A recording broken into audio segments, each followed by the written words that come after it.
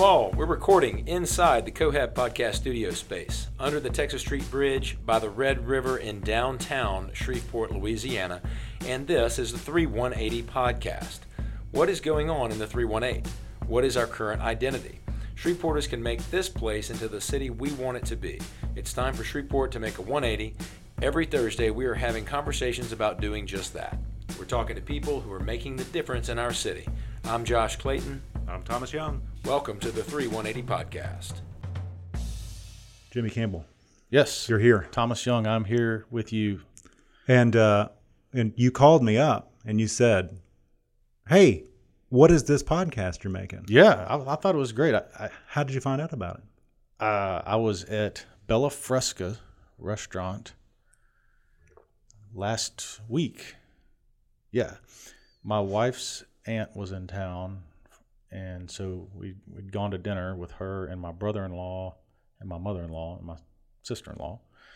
And this guy comes over to my brother-in-law, and they stand up, shake hands, and I asked my brother-in-law, I said, who's that? And he said, that's Josh Clayton.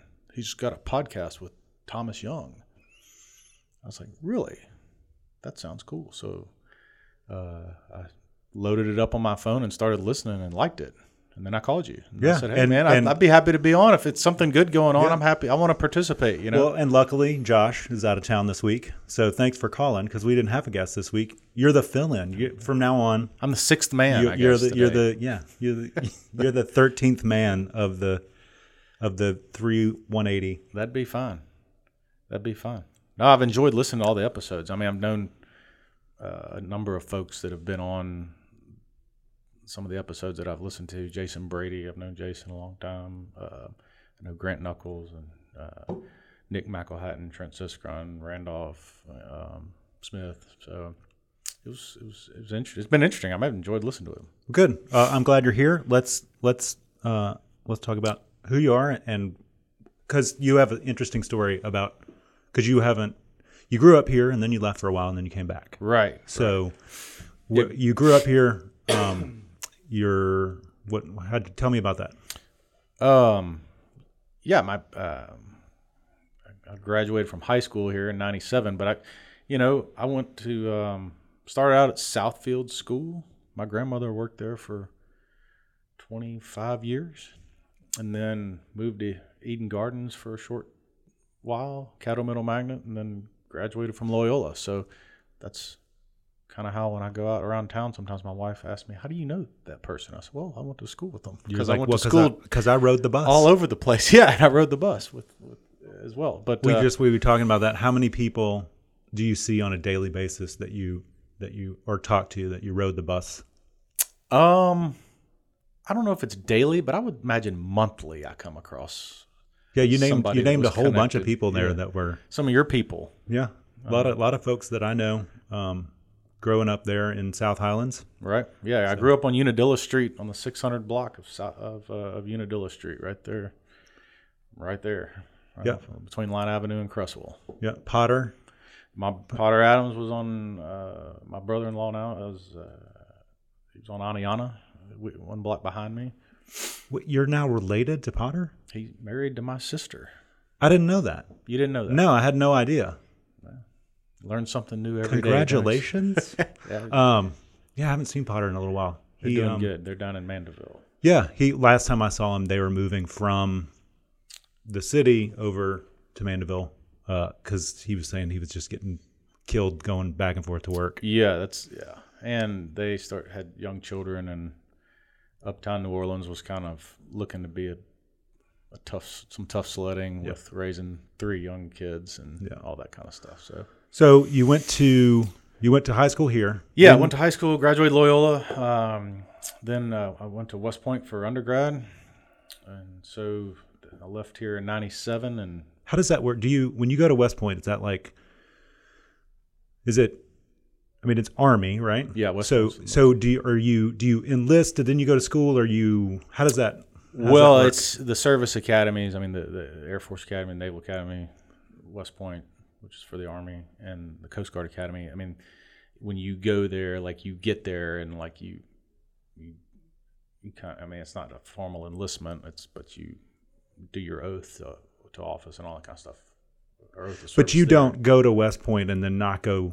No, you have a 5-year service, Okay. 5-year active duty service commitment after, So if you go, because that's a full scholarship type thing. I mean, you don't pay to go there. Right. Now, like the Citadel and VMI, those are private. They're private schools. okay, so do you have a contract after Well, that, or places like that, and I mean, I didn't go there, but from serving with people that went there, like you can go to the Citadel, let's just say, or VMI. Mm-hmm. You can pay to go there and if you- not and not have to service obligation. But a lot of people that go there take an ROTC scholarship. In doing so, they incur a service obligation. Okay. So, but the cool thing about the Citadel and VMI is that you can go into any service you want. So you can go to VMI and do naval ROTC and go be a naval aviator. Okay. Or join the Air Force or be in the Army or the Marine Corps or whatever. So. And did you want to go? Like, was that a thing for you? Growing Yeah, up? yeah. I mean, it was something I always, a lot of people in my family were in the military. My dad served as an infantry platoon leader in Vietnam. My uncle, his younger brother, served in the Special Forces in Vietnam and stayed in the Army and went on to be a 4-star general. And my grandparents on both my mom's side and my dad's side were in World War II. They were just part of that generation where they were all involved. And so it was something that I kind of grew up, it was just around me, like you look at old pictures of your grandparents or your parents and you see that. Yeah. And so it sort of was something I at least wanted to consider, and then it evolved into something I wanted to do. And Are you younger than Josh Stinson? Josh is a year ahead of me. And is he Army? Josh was, I believe, yeah, he ended up getting involved in the Army Special Forces. Okay. Yeah, I knew some. I didn't know age-wise where he was He's at. 1 year there. ahead of me. Okay. Yeah. He was 1 year ahead of me. So anyway, so graduated in June 2nd of 2001, which was very interesting timing, and went to Fort Knox, Kentucky for armored officer training. Then I was stationed at Fort Hood, Texas, which is in Killeen, which is right there in the middle, right in central Texas. Between Waco halfway and between Waco and Austin, Yeah. about 30 miles west of I-35, right Yep. there in the middle. So it's getting kind of into the hill country. It's a little north. Yeah, I mean, but it's still technically, they refer to that area like formally as Central Texas. Yeah. It's not the hill country yet, but it starts to look a lot It's like got that. more elevation in the hill. Yeah, a lot of yeah, that's right. It's not flat like Dallas, Right. Or Or parts the east. of Yeah, Dallas. the east going into like from here to Waco is Right. pretty flat. Right, and it's not there's no piney woods like Yeah. you get in East Texas. It's Yep. So how long were you there? about total. I was I got there in March of 2002, and I left in July of 2005 to go back to Fort Knox, Kentucky. And while I was there, I was deployed to Iraq for a little over a year. Left on St. Patrick's Day of 2004 and got back on March 23rd of 2005. Wow. Okay. And then where'd you go? Back to Fort Knox, Kentucky. I got reassigned up there, which Fort Knox is it's about 30 miles southwest of Louisville, Kentucky. Okay. So Great, it's a beautiful area. yeah, and that's where the Kentucky Derby is. The over there? Derby's in Louisville. Yeah, You guys go to that? I never made it. You didn't have a hat? No hat, no pink jackets, or none of that. I never had. The one time I had an opportunity to go, I ended up having to go to a wedding out of town. Well, that's probably That was that time that's in my probably life better where, anyway. you're on the wedding scene, and it's It's like every other weekend you have to go to a wedding. You Right. have 19. same groomsmen, same. Yep. It's just like who's in the hot seat this week Yeah. and all that kind of stuff. So anyway, and then I got out of the Army and moved back here actually for about a year or so. Started working selling equipment for Deep South Equipment Company, and decided What kind of equipment is that? forklifts, material handling equipment formerly, but they were a forklift dealer for Louisiana, East Texas, Mississippi, and now they also have part of Oklahoma, or the whole state of Oklahoma. But And then I was getting married to my wife, who's also from here, and decided that had an interest in trying to get my MBA. And some friends of mine had done the executive program at LSU in Baton Rouge, and the company I was working for, they very kindly had built a territory for me down there, sales territory. They needed, I assume they needed some extra help down there as well, and so we moved to Baton Rouge. What year? This would have been in July of 2008. Okay. And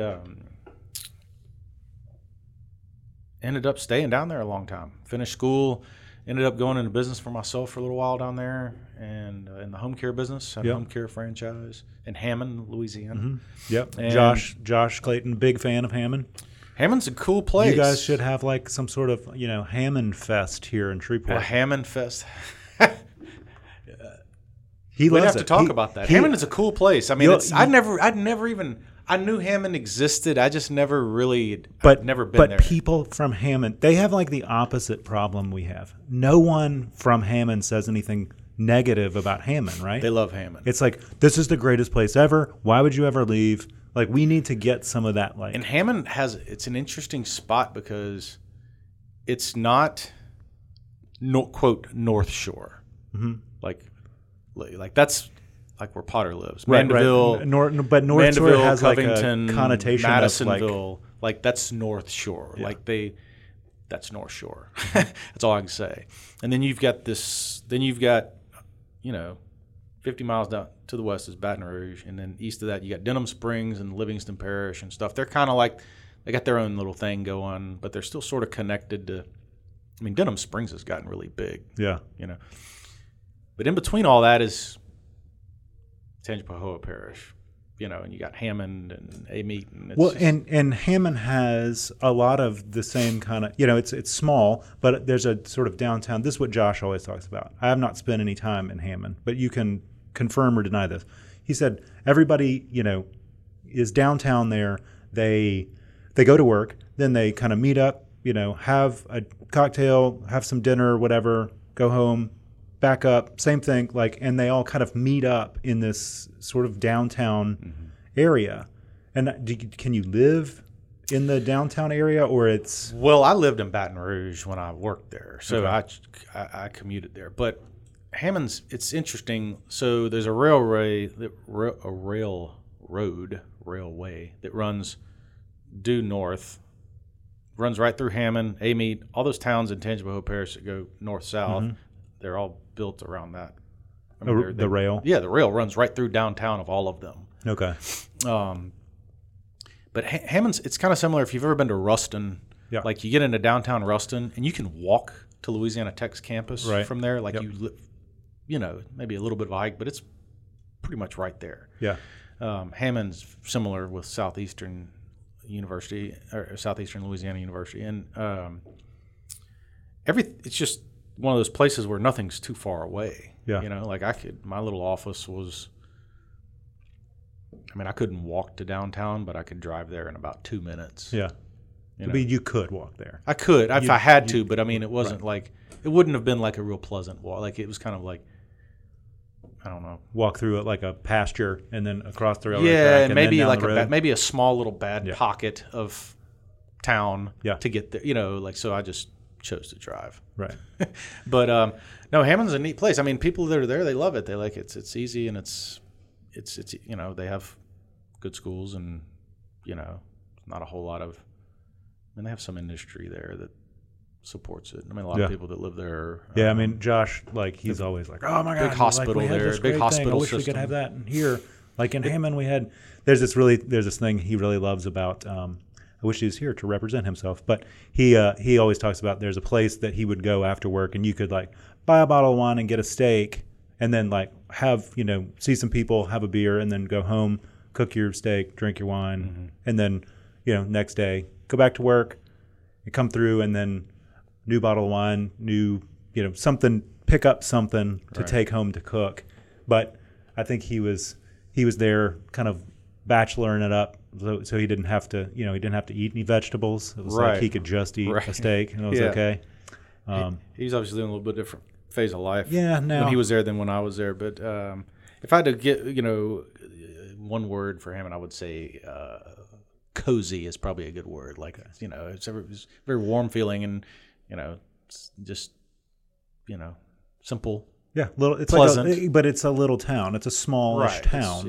And that Jason Brady and I, and we've talked about that. Sort of like Shreveport thinks it's bigger than it really. I mean, like we have a lot more space, but we don't have as many people as we kind of think we do. Right. It feels and it feels smaller when you start getting into your little corner of your silo. All right. Yeah. Right. But I will say silo. That's an interesting word because, like, one of the things especially from living in Baton Rouge, and I'm not saying this negatively per se, when I would meet people in Baton Rouge, they would say, first of all, many of them had never even been to Shreveport. Right. Like, seriously. I have a good friend. I would joke. Someone would say, where are you from? I'd say, I'm from Shreveport, Arkansas. Yeah. Just to mess with them. Because I knew that a lot of times they had heard of it. Yeah. Oh, I've been there once when I was going to Dallas. Yeah, that's you'll get that. My friend Neil, he's from Baton Rouge. He lives in New Orleans now, and he's like, I think I went to like a soccer tournament there once. Right, like that's what he knows of it. And so it's just the way it is. And I lived there 9 years, had a great run. Baton Rouge got a lot of great things going for it. Met some great people, lifelong friends that are from there, and that we were very warm, welcoming with us and stuff like that. But what's interesting though was, I would meet somebody that was from Baton Rouge that had gone to LSU, so they would know somebody from Shreveport, from their fraternity or something, and they would say, "Hey, do you know Archer Frierson, who's one of my closest friends from growing up here?" I'd say, "Sure, yeah, he's one of my close friends." And then the next question they would say was, "Okay, so you went to Byrd?" Right. And I say, "No, actually, I went to Loyola." And they say, "Well, how do you know him?" Because it's not that big. Because I was like, and so they don't, well, but down there though, it's like if you go through the Catholic system of, that's who you, St. Aloysius and Catholic High, or if you went to the lab school, and it's not like an absolute thing. Obviously, there's a lot of people in Baton Rouge that know each other, but I found that like the lattice work of relationships in Shreveport is a little bit more prevalent than some other places. Yeah. Because like Bill Sanders is there, and he's from here, but his wife is from there, I believe. Is that right? Yes. Lauren? Yes, Lauren, yeah. And because she did her residency in Birmingham and they moved a couple times, but I know that, Bill is like, it would be great to have Bill in Shreveport. That's I love Bill. Like he has a very, very good sense of how to tell a story in a way that's interesting. And you don't know, like a lot of times when Bill's telling me a story, I'm like, I don't know when it's going to be funny, but it's going to be funny somehow. I'm sticking around. I want to see the end. Like I want to hear the story, and I know that somehow it's going to turn very funny. Like even if it's just a mundane, like, oh no, I just had to go to the store to get, whatever. While I was there, then there's this whole arc of like, he's just a really good storyteller. Right.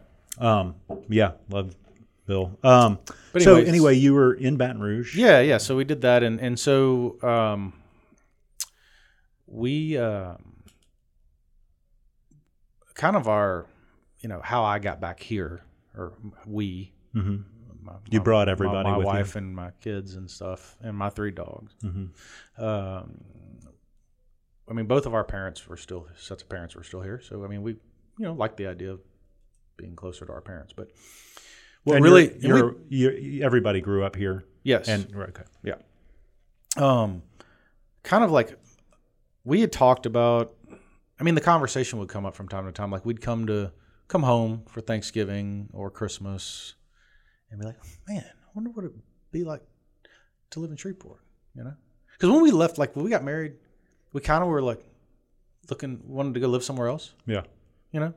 And, I was looking to try to pursue, a little bit more education, and it kind of was a good fit at the time. Right. I remember when we left, we were like, we were ready for something new, something different. Even though I hadn't been here a year, I'd been gone for a long time. But once we had kids and we're kind of transitioning to a different phase of life and stuff like that, you start talking about, okay, what's life going to look like for the next 20 years as we're raising kids, and how are we happy and whatever. And so we would start having conversations of like, well, maybe could we move back to Shreveport? Would we like it, and what would it be like, and those types of things. And it wasn't an issue we were really pushing amongst ourselves. It was just sort of something that sort of rose to the top. And one of my kind of an aha moment, there were two really. One, my wife kind of prompted, Megan did. But the first one was, so I went to a Rotary Club meeting. I wasn't in Rotary, but a friend of mine, Trey Roberts of Shreveport. Of Shreveport fame. Yes, of Shreveport fame, who's very engaged down there, invited me to come as a guest to a Rotary meeting, and the speaker was the Baton Rouge Area Chamber of Commerce president. Okay. I can't remember his name. Preston knows him, but I don't or knows who he is. I think Josh Clayton has had a meeting with him as well, because I think his name's, is it Adam something? I don't know, but at any rate. Good guy. And so anyway, he was giving a talk, and he was saying about, at the time, IBM had made the move to come to Baton Rouge, or they were in the process of doing it, setting up in downtown Baton Rouge. And the topic of discussion was there was another company that was was considering Baton Rouge, and they ended up not coming to Baton Rouge. He didn't say who it was, but he was giving the talk. He was saying, well, the two big things for them when they came to visit was, one, traffic, two, schools. And I remember saying to myself, I was like, well, those are like two of the things that Shreveport has going for them. I know there's public schools, there's challenges there in Shreveport, but the bottom line is, like, there are public school options in Shreveport. Jason Brady. Yeah, Jason Brady is a product. I mean, like in Baton Rouge, it's not near as, you don't hear of near as many people, that having as good a result from a public school experience. Right. Yeah. Right. It takes a little bit more of a private kind of Catholic-y education to get you on the right track to. Yeah. And so I remember being like, well, that's interesting, because, you can get anywhere here in 15 minutes. Yeah. And this is when I was, as I told you before we went on the air, I'd cycle through the same red light like 3 times every afternoon coming home from work. Which you enjoyed greatly. I will say I got pretty sharp on my LSU sports news, because I would just be listening to the radio show. And right. But like literally, like, you come around the corner and pull up, you just see a line of traffic, and you just say, well, I'm just going to be here a while, And that kind of started getting old. But that was for me, when I was kind of like, that's kind of an interesting point that got made, And then my wife, Megan, one time we were looking to maybe buy another house. We were, had our, had 3 young kids, and we were, kind of at a point where we could consider some more space. And, the pricing, real estate was just really high down there. Like, to go from where we were to a little bit bigger was like a big jump, price wise. And then you're not going to get everything you want and everything. And anyway, we looked at, made an offer. It didn't work out, and it was just kind of a frustrating experience. And she was like, dude, we don't really have to live here, And I was like, no, we don't. And she's like, we don't do the things we like to do. Because we were talking about, like, when are we going to be able to take our kids? Like, my oldest was, at the time, she was going into 2nd grade. So it was in that age where now you start doing things with your kids. And for us down there, we didn't have access to the things we like to do. Like, for example, take your kid out to the lake. Like, we never did that because it wasn't as easily accessible for us, And not that, like, that's like the big priority in life, but it was just, take my kid bass fishing. Yeah, you weren't worm fishing. doing I mean, like, things that we grew up doing, and kind of like, well, it'd be nice to do that, good friends up here, they're like doing it all the time, you know? So, and again, like that's not like super, you know, the number one priority in life, but it was just like a lot of those types of things Yeah, but that's how- start adding up. Like when you're sitting in your car and you're not having family time, that's when you start to realize, like, wait a minute, I know all about LSU sports, you know, updates, Right. but I don't know if my kid can catch a fish. I don't know if my kid can swim. Like, I'm sure you probably know that, but Right. you know, it's like there's just a lot of. And again, this isn't like bang on Baton Rouge. Like I'd probably having the same thing if I was living in, like, say, Austin, Texas. Sure, but any place something- that's that size, Right. It You was wanted just- a little bit smaller place, And just not being from there, just, you know, I don't know. And it was just really, it was just really expensive. So it was kind of one of those things where the juice just didn't seem like it was worth the squeeze for us at that, given the situation. You know? So what year was that you like started to think about it, and what was the? So it was funny. It's, in the rigmarole of, you know, having 3 young kids and working and doing all that, we one day we just went. We're like, we need to talk about this, but, you know, we can't really in the evenings, tough time. So we set a date. Like that's it. We're No, like she and I scheduled a date with each other. oh, okay. Like we need to meet at Starbucks at 10 o'clock, and we're gonna be uninterrupted and not be tired and talk about it. And we did. And well, prior to that, we said, after the house thing didn't go through, we said, you know what? We're not going to look for a new house anymore. And we're going to give ourselves a year to think about it and talk. We're going to talk with friends who are living in Shreveport, you know, look at it for me work-wise and take our time, you know, because there was no urgency. And we weren't like mad, and we weren't. No, you felt like you had a decision. Weren't like at our, we weren't, I tell you, we weren't unhappy. Yeah. Per se. It was just something we were sort of like, I mean, I think we need to consider this. So we took our time. And then after we took our time, that's when we like set the Starbucks date. Mm-hmm. And it was kind of like, okay, are we going to do this or not? You know, and we decided to do it. And I'm very happy we did. What year was that? That was, we moved here in June of 2017. Okay. So you waited till it got really hot. Well, our kids were in school, so we were kind of forced to do that. Yeah.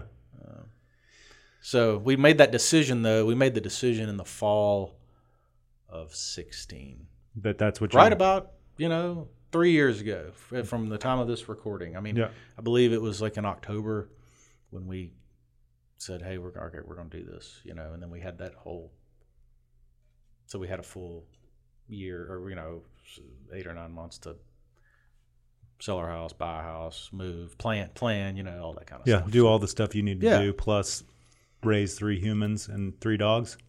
3. Well, at the time we had 2. We Okay. got our third since he's a Shreveport native. Oh, wow. Okay.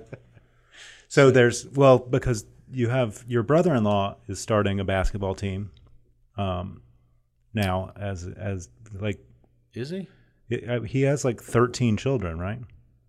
RQP has like he is. Oh, you're talking about right? Yeah. Yeah. He's I don't know what he's going to name the team, but I mean, it's like there's if he would come in here and talk, he could tell you all about it. I don't know if that's going to happen. But.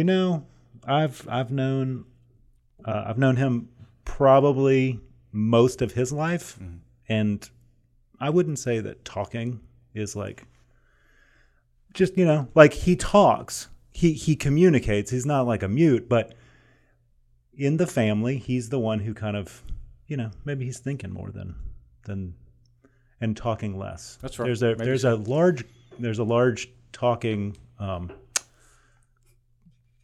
proponent in the family. Yeah. It's all good though. It makes it fun. Oh yeah. Yeah. No, I've had some of my greatest memories of my life are from the 401 Drexel. From the Drexel, That's right. The kitchen, dining room area. Many wonderful things have I heard and seen. That's good stuff. But as far as like some of the things people have been talking about on the show that kind of made me want to Yeah. share my views. When I was in the Army, talking about Shreveport, and I'm not one of those, I don't take the position of I feel like our town can be and should be Fort Worth, because there's so much great stuff there, man. Every time I go there, it's so cool and whatever, or Dallas, or it's not realistic. But all and now of you have those- talked about that. Yeah. All of the sort of, we sort of think about how we're like Dallas or Fort Worth or a place like that, when we should be thinking about more like a Hammond. Like if we're kind of more like a Hammond, where it's less people. We do have a lot of space. We do have a lot of infrastructure, and we do have, I think, like Temple, for instance. Mm-hmm. I think that was part of the, I don't know, like how big is Temple? Yeah, well, we talked about that before the show. So Temple, Texas, which is right outside Fort Hood. I think technically Temple is something like 75 to 100,000 people population-wise. So it's like half but it's the part size. of the area. Yeah. Mm-hmm. But it's part of the area of that central to the Killeen, Temple, and quote greater Fort Hood area. And I draw that. I go through there for work. I go to Austin every now and then, and have done some work in the Temple and Killeen area. And Temple's, I think it's just interesting that it's got some similarities. For one, it has a charming downtown aspect to it. Well, and So does Georgetown. Like all of going those toward sort Austin, of all those little smallish, spots. Yeah. like towns, which Austin kind of up until the last decade or so was there wasn't that many people there. It was the state capital, so lots of people came in and went out. For the legislature's there. Right. There's a lot of the government goes through there, and it's huge university. Yeah, I mean, there's 60,000 students there, and 10 years ago there was still 50,000 students. So Right. it wasn't like, when you get a freshman class, that's like a quarter of the size of Shreveport showing up. So it's like that'll be like, Right.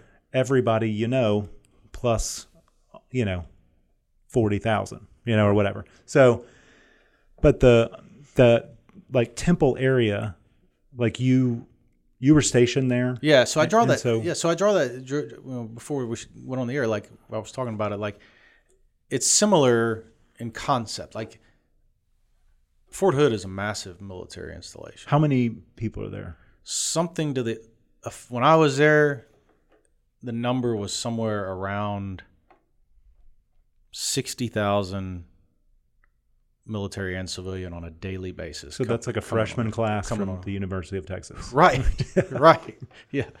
But there were,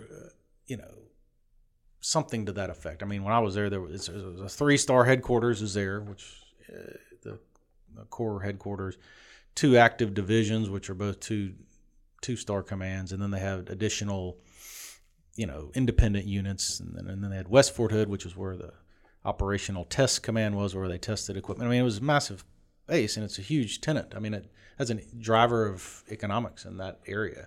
But Temple's somewhat detached. I mean, Fort Hood's 25 miles away.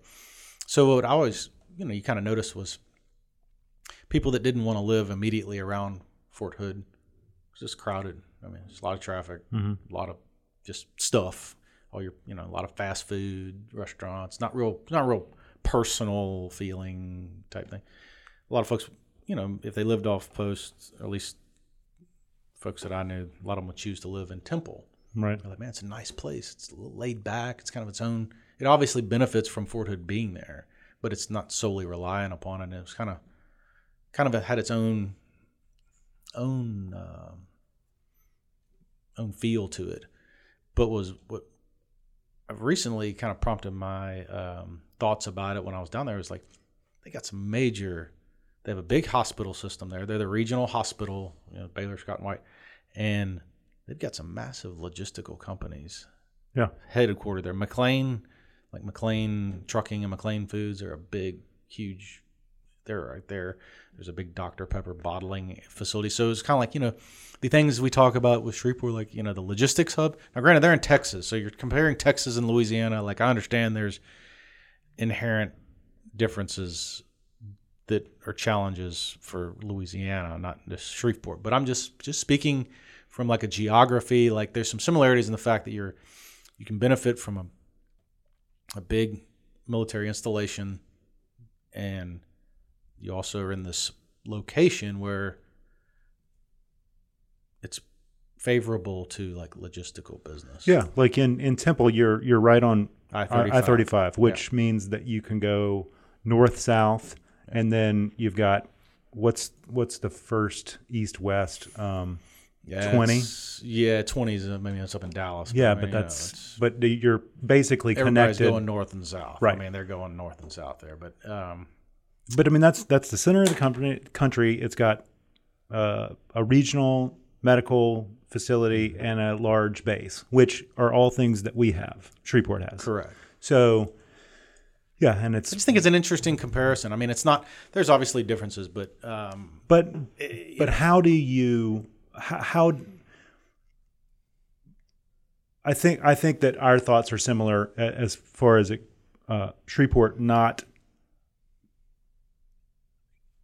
being as I don't know what the right word is, not being as engaged with the base, with Barksdale as a economic factor for the town, like the people that are there, whether they're active military or spouse or civilian, like that's seems like and again, I would like to. it's just general engagement, I think. Well, because I don't know. I'm not a military person, and I know you have some experience in that. Like, when do you think that there's things that we could do as a city to sort of engage with the base? I know there's programs to start. Like, they have a good entrepreneurial program at Barksdale where they, try to help the guys that are there that are maybe moving on. Right. If they have ideas, they try to help perpetuate those ideas, get them going and get them started. And I think it's happening. I don't know how to interface with it, but Right. Is that? Well, I mean, I'm sure Bossier City does a very good job with this. The term I would use was courting the base. Like when you're stationed somewhere, like pick somewhere. I mean, but you're in the military and you don't have a choice in the matter where you live. Like you are told where you will go, right. or assigned is the word. Right, you're assigned a You're place. assigned to live good. So then you go through your mental drill of, okay, when I get to this place, where am I going to live? What am I going to do on the weekends? Do they help you with that? Like, I mean, is it different per base? On the officer side, like, if you're, you the first decision people make is if you're going to live on post or off post. The Air Force, they call it a base, so on base or off base. All that's determined by your priority. I mean, I was single when I lived down there, so I wasn't going to I wouldn't even qualify to live on post. But so then it's like, okay, where are you going to live? Well, at Fort Hood, I had options. I could live in Copper's Cove. I could live in Killeen. I could live in a small town in Kempner, which is west of Fort Hood. I could have lived in Harker Heights. I could have lived in Temple. And there's some people that live in Georgetown and Round Rock, and drive in. And drive to the... So how do you make that determination? Usually it's a lot of time by word of mouth. Like your friends, the military is a small world. And I mean, it can be. And so it's like, hey, I know someone that lived there where they say, well, don't live in just whatever you do, stay out of Copper's Cove. Right. Or stay out of Killeen, or stay, I lived in this cool apartment complex out in Temple. It was not far from Belton Lake. That was another similarity is Belton Lake. Mm-hmm. It's like Cross Lake in that it's like right there. Like you can go to the lake in the difference is minutes. like the area around that lake is different than it's not pine trees. Right. Well, and it's just more people living there and stuff like that. But it's like, hey man, I lived in it's it's a 20-minute drive from Fort Hood, but dude, I'm telling you, it's great. Like there's a great apartment complex. It's 5 minutes from the lake. There's a cool bar and restaurant like right there at the dam, and you're right there by I-35. That's then That's where I'd look first. Right. And so I don't know. And then when you're on, they have a called MWR, Morale, Welfare, and Readiness office on every installation, and they give you like their job is to like communicate with the families and folks that are stationed there as to what to do, like what are things to do. A lot of it's what are they offering on post, and I can't speak for how the Air Force does it because I wasn't in the Air Force, but I would have to assume similar. Their priorities is retaining families, and that's that's a big priority of the military, especially nowadays. They've all been redlining the system since about October of 2001. Right. So I would think if there's, I don't know how specifically to quote court the folks that are coming to Barksdale, but they can choose to live in Shreveport, or they can choose to live in Bossier. They can choose to go eat. Yeah, in Shreveport, or they can choose to go eat in Bossier City or Minden or wherever they, there's just population associated with that, and they're amongst us. And I think that Bossier does a really good job of courting them and helping them find a place to live, building things for them, like all of that, Shreveport, Barksdale, to Barksdale Boulevard, right there, going towards Lake Bistineau, like all that stuff. Like growing up, there was like a gas station, the Diamond Shamrock on the corner, right? Was like that was it. Now there's like the skating rink was over there. Yeah, but then all of that other stuff going. Is that south there? Going towards Lake Bistineau, on Highway 1. Is that what 71. That is? 71. But now there's subdivisions on the other side of the railroad track, which is kind of like, and then on the river side of the railroad track, there's, lots of places to eat and, places to go do stuff, like all right there, so that you can live right there, go to base, come back, like it's nice. Well, and like I knew some folks that were friends of a friend.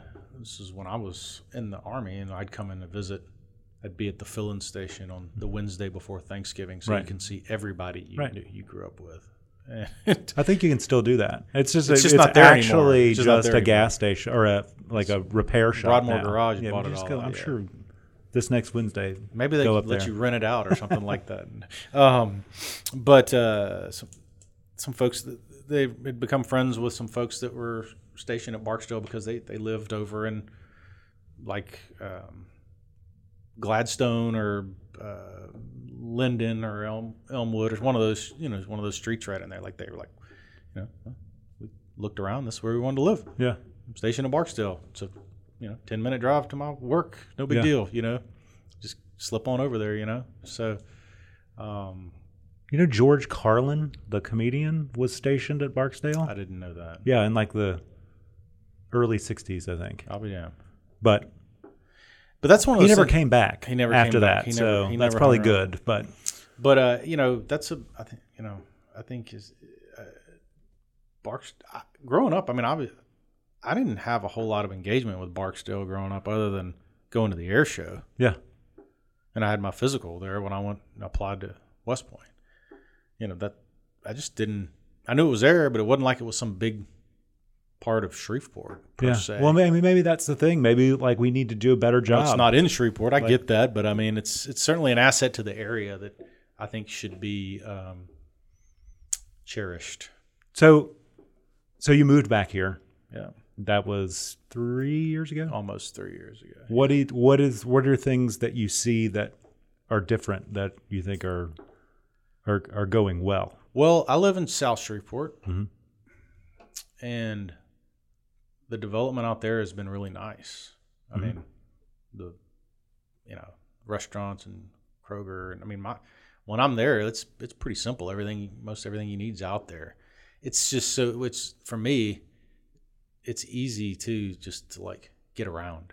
Like I know that's a big difference between like Baton Rouge and here. Here. Like I work downtown. I live in South Shreveport. Like how heard Jason Brady saying, like literally, like I can leave my house and get to downtown in like 15 minutes. Yeah. You know, and I chose to office downtown because it was, you know, I like being down there, and I like, you know, I see a lot of people that I potentially, you know, do business with and whatnot. So I mean, it was something I chose to do. Is your dad in the same building? Yes. So like in your building, like, you know, approximately 50 people working in that building. Yeah. Yeah.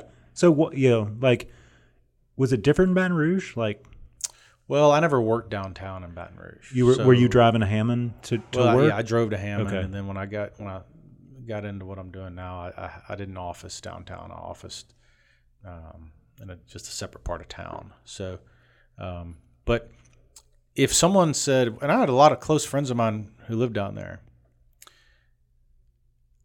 if they said, "Hey, let's go grab lunch," Yeah. it was going to be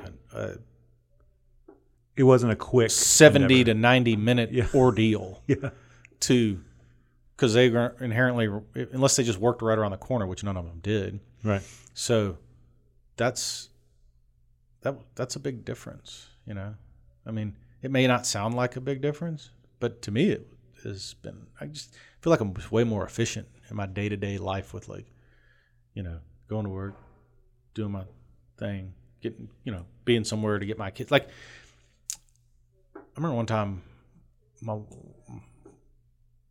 my oldest daughter had soccer practice. This was in Baton Rouge, had soccer practice, and my younger daughter, they're 16 months apart, had t-ball practice. This was in the springtime. And it was one of those things where my wife called me, she's like, look, I can't get them where they need to be on time. She's like, it's physically impossible. Right. Because, you know, soccer practice started at 4:30 and t-ball started at 5. Right. And she's like, there's no way it's going to take me an hour to get from where t-ball practice is to soccer practice. So can you come help me? So I said, sure. I mean, you know, do what you do, you know. But that doesn't really happen here.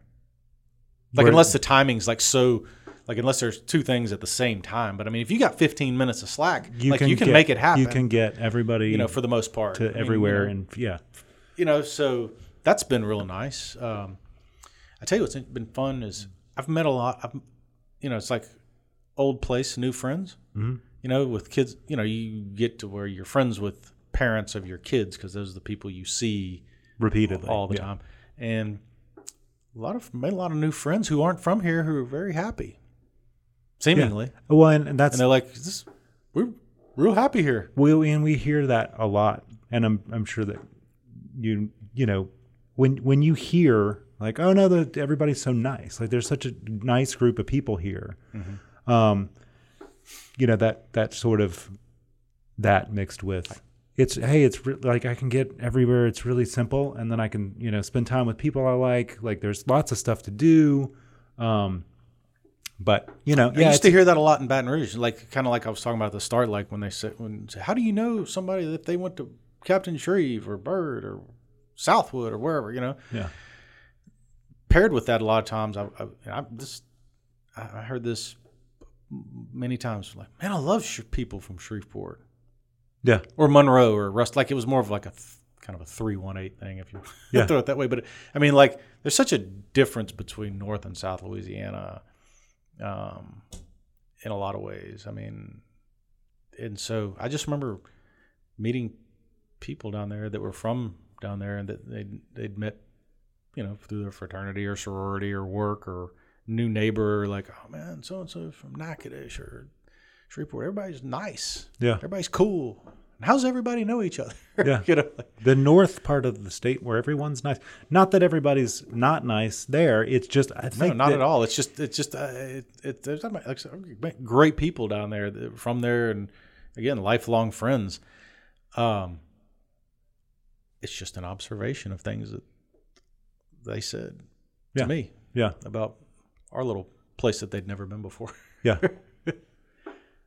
Well, so what else is like, what's going on around here? What do you see that you'd like to see changed or different, or what do you have a solve for? What can you fix? What would you like to see fixed? fixed. Well, Or not fixed, but like yeah, I mean the same things that I've listened to a lot of other guests. The first thing I would say that would be the best thing to be fixed would be engagement. I think there's seems to me a contingent of folks that have lived here that are kind of have gotten disengaged because they're disappointed in the way things have gone, or they think that feel like maybe their voice isn't heard, or or think just can't do anything. Yeah, and it's not as good as other places, and it's never gonna be because decisions made at the state level, and that cripples us being next door to Texas, where they're they're getting a lot of good stuff done over there, and businesses are going there, and their tax structure's different and all that, and those are obviously political issues that I don't really, Yeah, well, they are what they are, but but engagement's a great thing. I mean, like this podcast, like this is awesome. I thought it was great. Like we got folks having a podcast in Shreveport. That's cool. Yeah, we don't know what we're doing necessarily, but we try to do it the best we know how, and we try to be consistent with it. And that's kind of like, Tim Huck. I don't know if you listened to that one. I did. That one was really good. But that's like Tim's like thing is like, man, just have pride in the place you're from. Like, and that's right. He's like, that's it. Just you don't have to like fix everything, or to just be proud of where you're from. And when like from Hammond, like people from Hammond love being from Hammond. That's like an observation that you had. Whereas when people are here, their observation is more like, I don't know, like this place. Like I was eating dinner last night, and someone turned to me and was saying, like, look at this guy on the news. Like, that's typical Shreveport news for you. And I was like, he's like, they like cut to the guy, and he was like, wasn't ready. He was like running over or something. It's like, well, okay. But like to turn to tell someone else, like, look at this negative thing. It's like, hey man, like that guy's trying to do his job, like probably not getting paid a whole ton of money to do it. Like give the guy a little break. Like you saw like behind the curtain for 1 second. Like that's not that doesn't say something about the town necessarily. Attitude and engagement go a long way. Yeah. And having, been in the military, like, you get, like, I remember when I was, coming out of West Point, you get your assignment, like where you're going to go, and you choose based off of your class rank and stuff. So, a lot of people the top folks are trying to go to Italy, Europe, Fort Lewis up in Washington, Hawaii, and then all the middle and bottom of the barrel are, they're stuck. I say stuck. I mean, they're going to get Fort Riley, Kansas, Fort Hood, Texas, which Fort Hood's a great place, but I mean, it's not like super sexy in terms of a place to live. Yeah. Although I loved it because I love the music scene in Austin and Central Texas. But anyway, Korea, South Korea, Fort Stewart, Georgia, which a lot of people like it because it's right by Savannah. But nonetheless, it wasn't like top priority. It wasn't like, if you were up, it was one of those things where people would say like, if Hawaii's there when it's my turn, I'm getting Hawaii or Alaska or Europe or something cool. But you hear people, bitch and complain about. I mean, they hadn't even been in the Army yet, and they're like, "Oh man, I got Fort Riley, Kansas." I remember one of my mentors at school. He's a colonel, and he was an awesome guy. He's like, "Let me tell you something." He's like, "You can have the best unit in the Army in Fort Riley, Kansas, if you choose to." Yeah, it's about that attitude. If you want to train and take pride in what you're doing, So I mean, that stuff goes a long way, and I think that I think there's a contingent of folks that want to be engaged and want to. There absolutely are. And I think the recent mayor's election was indicative of that. There were a lot of people that got into that, because had some energy and stuff like that. Not some change, some different, some. Hey, we're going, and we want to try to go. Right. It just showed that yes, there are people that will try to participate and be involved and do things. And you look at, like stuff that like Grant Nuckols and Andrew Crawford, buying Jacqueline's and, Well, and that was a cool thing. And I mean, like, I think that, I don't know what their numbers or sales are, but I think just like if you go people got excited about if that. you- You know, and- like they were like, sweet, it was going to close, or they didn't let it close. People love going there. It's been there a long time, and some folks we know bought it and are trying to keep things running and do it. Maybe even take it. well, and it's like those two different guys, level? like those, one of those guys is going to be mayor soon. Because it's like, I know neither one of them really has that kind of aspirations, but it's like they're the type of guys, when Grant was here, right after we finished talking, he was like, yeah, I was just reading, the James Gardner, book, which is, one of the best mayors we ever had, Cress's grandfather who, did a lot of stuff for the local area, like worked really, really hard and was here his whole life and took pride. And that's what the current police station, like that It's named after annex. him, yeah. Yeah, it's named after him. And so I think that there's a group of people that are here, and that's sort of why we started doing this, because we started hearing people say, oh no, like negative, but here's a positive, and here's a positive, and here's a positive. And then we would hear someone else say 2 of those 3 positives, and then the next person would say 1 of those 3, and then another person would have like 3 whole new ones. Mm-hmm. And it's like, let's just record those things and put them. Yeah, just talk about it. Just put them in a place so people know, hey, if you're here and you want to do something, find one of the people here on this podcast, talk to them, because they're people who care. And if you think, like, if you get to the point where like, that's it, like where you guys were at in Baton Rouge, where it's like, man, I don't know, like maybe we should be somewhere else. Like if you're getting to that point, like, if you don't want to be here, don't be here, but don't be here and slam it. Like, participate if you are able. And we have a lot of people who are able and are participating and are like from that younger. It's weird to get older and realize, like, I mean, your dad still lives here, so like you can have a conversation with him and be like, what do you see that's the same and has always been the same, and what's different, what's changing? Right. And he probably has a better, just from the standpoint of a higher level, like a more macro, like I've seen it from before you were born to now. Right. And here's what, and I think if you can get some of those people and understand, like, oh, this almost happened here, or this, we were going this direction, we kind of pivoted over this way, let's try going back that other way, like, just to make things, like nothing's ever, perfect. Right. But having pride in where you're from and trying to do as good as you can and all of those things. Well, and like looking at perspective too, like, I mean, I personally have the benefit of, I've lived in Kentucky, I've lived in Texas, and I've lived in Baton Rouge, and I'm not, I don't think that makes me the most worldly guy, but I've lived in other places, and I choose to live here. Granted, my specific circumstances are specific to me, and it is what it is. Right. I think I told you the other day, like, so one of my best friends from the Army, he's from a town called Litchfield, Michigan, which is in southern Michigan, almost in Indiana.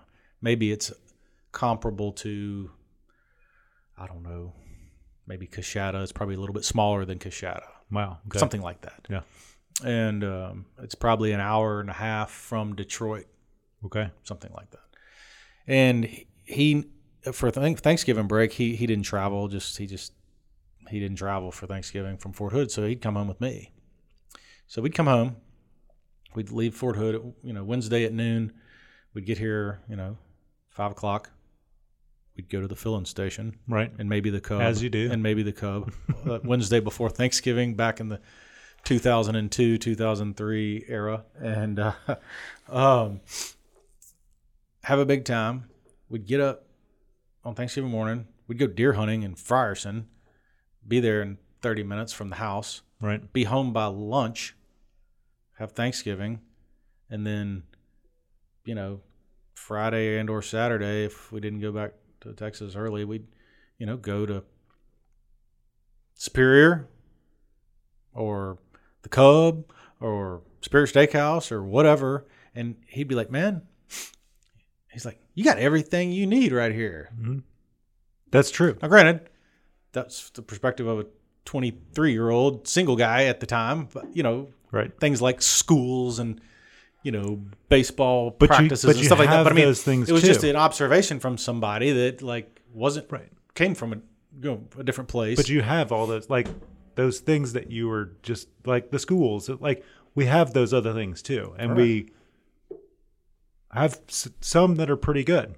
And if the argument could be made, if we sort of aligned more with, if Shreveport aligns more with Bossier, if everybody, in the North Corridor starts to help each other, as opposed to, there's always some competition there, but it's like, you can't, you can't bash the place you're in and then make it better. It's just right.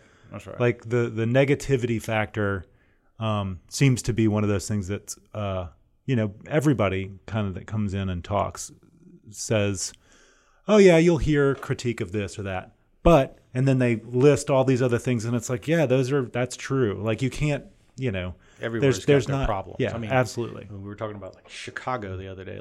Chicago's a great town. Yeah, but Chicago's got some problems. There's every place. Yeah, every place has got problems. But I think if there's a certain kind of person who wants a smaller town feel, but wants the ability to have good schools and easy commute and all of those things, I would love for them to know that this is here. Especially people from the base who are what are we going to do when we're done here? Well, they have a choice to stay or leave. Yeah, you could. They do have a choice to stay or leave, and they're, that's exactly right. And some people want Chicago. Some people want New York. Some people want a huge city. Some people love living in Houston. I've lived in Dallas and Austin and Houston, and I've lived in all those places, and they're fine. I'm not a particularly picky person, but I like here because of the reasons you stated, where it's simple to, you can get everywhere you need to go. You start waking up and going, wow, this is really, I'm going to go over there. I'm going to see a whole bunch of people I know and really enjoy their company, as opposed to, oh man, I got to go and stand in line for this thing and try to, oh, there's so much traffic. Oh, I don't have any place to park. Oh, I got to deal with all. You don't have those things here. I saw Jason Isbell and Willie Nelson in the Municipal Auditorium since I've moved back here. Yeah. I never did anything that cool in those other places. Yeah. And I did some things that, music-wise, music. I went to Willie Nelson's Picnic outside of Austin one year. Yeah. But, stuff like that goes on. Yeah, and there's a lot. I remember hearing. Stuff. I remember when I was in Baton Rouge. Like I told you earlier, I'm a big music fan, and when Old Crow Medicine Show was playing at the Strand. Yeah, I was pissed. I didn't get to go. I was like, why don't I get to go to that? That's cool. Yeah, and that type of stuff can go on. A lot of that stuff that goes on, at the stage, Stage had some great shows out there. And what's funny is people. It was one of the shows, I can't remember which one, talking about culturally, where does Shreveport align? Because, when I was, in the Army, people think, oh, I'm from Louisiana. They, naturally want to think Cajun and all that stuff. Yeah. Because that's what people from New Jersey think of Louisiana. Right. It's New Orleans. That's what they think. Yeah. And it's just not quite there. I'd say, well, where I'm from, it's not quite like that. I'm on the same team, we're in the same state, but that's just not the way it is. And I think it's a stretch for folks to want to try to make it that way. We're not Cajuns here. No. It's East Texas. Yeah, it's kind of, it's just Shreveport, It's just what it is. But I remember I was out at the stage, the Turnpike Troubadours were playing. Great band. They're kind of on a hiatus right now. They're out of Idabel, Oklahoma. Mm-hmm. And they've written songs about Shreveport and Bossier City, and they're like, hey, this was where we got our news, and we have some of the influences on our lives from this area, And I was like, damn, and they're like a premier band on the Texas, Oklahoma, red dirt scene. Yeah. Well, and that's all like I remember going to Oklahoma and stuff, like Broken Bow or someplace like that to go fishing or something, and the news there is like the news was coming from here. Yeah. And it's like I don't think that we realize what kind of reach we have. Yeah. And you also, I've heard this argument People made. from Marshall, Texas come to. Sure. And that's the thing is, like, as a municipality, we're sort of up in a corner where we don't get the benefit of like all those people driving in from, I mean, we get the benefit, but like from the standpoint of people and, federal monies that move through the state, like, a lot of that stuff is going to Baton Rouge and to New Orleans, and us and Ruston and Monroe, it's harder for us to get it because we're up on a border where people are coming and going across a border. And so census wise, we're looking at numbers that they're close, but there's some other factors that you don't weigh in. Like how many people from Wascom drive here? How many people from Arkansas come to the hospital here? How many people from Natchitoches come here to go to the hospital? There's just a lot of that stuff that I think is, it's interesting. And I think a lot of that came from infrastructure and people before us. Mm-hmm. And I would love to have a group of people who wanted to make it like, well, here's where we're going to be in 30, 50, and 100 years. Like this is the trajectory we want to be on. And that's sort of, again, another thing that me and Josh try to like find people who are like, hey man, I want to be here. So let's talk about where we're going. Not about like, oh, this doesn't work, or like, we just try to, everybody's a critic.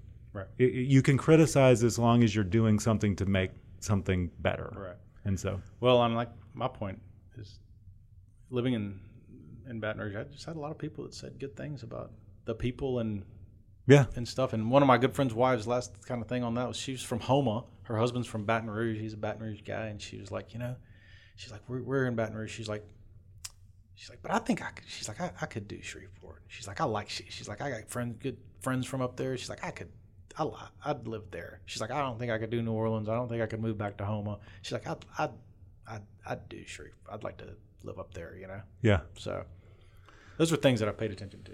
So, I think you have some people that well, first, your text message for the city. Did you think about that? Do you have one? Yes. Okay. Be engaged. That's your text message. Be engaged. Be engaged. Yeah. And then, I mean, like if you're just sitting on the sidelines bitching, like it's not going to do anything. Yeah.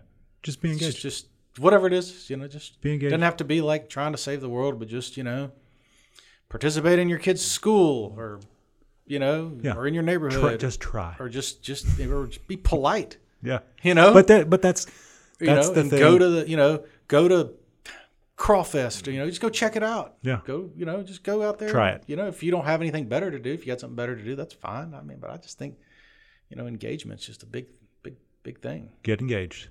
Yeah. And then you have more than one. I have, yes. So I have more than one guest. Okay. So next guest, you've actually gone out. I've asked, and 3 of these folks I have called and asked if it was okay if I said their name. Okay. And these are 3 people, and these are 3 that. How many did you ask? And they said no, do not say my name. I emailed one person because I don't know her real well. This was outside of the 3 that I was going to say that I've talked to. The ones that I talked to, they all said, yeah, sure. Okay. Who are the 3? Graham Walker, who is the president of Fiberbond in Minden. Yep. Graham's, he has a real unique perspective on Shreveport through his business and people that come from out of town to. And that's third generation. His second generation. Okay. Of that business, right. I believe. Yeah. I believe his dad started it, yep. Graham had written a really good article prior to the next mayor. I remember it was basically the race, just talking about it. He just has some really unique perspectives on things. Yep. The other next one was a couple of friend of mine. Their kids go to school there, Laura and Kyle Bodwin. They own Ellie and Chalk. Yeah, and M. Yep. I called Kyle. I was like, hey, man, what do you think? You're from Lafayette. You recently moved here. Yep. He lives in South Island. And, he's like, yeah, man, sure. I'd love to talk about it, Yep. And they've set up shop. I mean, they're right Yeah. there next to Blake Jackson Yep. Whisk. I'm sure Blake would probably be a great guest, too. I Yeah. didn't think of that. And then my friend Jerry Edwards, who works in the U.S. Attorney's Office. Yeah. And Jerry's chooses to live here. He's not from here. He came here after law school and worked in a law firm here. And I think Jerry has a unique perspective on things, as an outsider. Yeah. But the other ones, since education is a big topic, there's a couple of principals around town that have gotten awards and seemingly doing good things. Yeah. I think it'd be interesting to hear their perspective on the public education, because that's the thing people talk about a lot. Yeah. So I emailed one of them. I hadn't heard back from her. Okay. So I don't know if I should mention their names or not. Okay. But well, if you hear if back anyone from them, has any, if I hear back from them, I will. But I just think, getting a professional educators who's involved in their schools doing good things and getting awards in the public education sector, would be an interesting person to talk to. Definitely. So that's it. That's what I got. Well, I appreciate you coming and filling in. Even though Josh isn't here, you'll have to come back when Josh is here. Yeah. And then or maybe actually, since you have such a long list of people, maybe we'll get you to come in and interview one of those people. That'd be fine. I'd do that. I'm happy to participate. Maybe you could be our military liaison. Like you'll be in charge of all of the, because I don't know how you do that. I'm not an organized. I don't do anything well organized. So, your gear over here looks pretty organized. Yeah, I mean it's impressive. But you haven't seen other gear. Okay. But thank you so much for coming in. It was fun. Thank you. All right.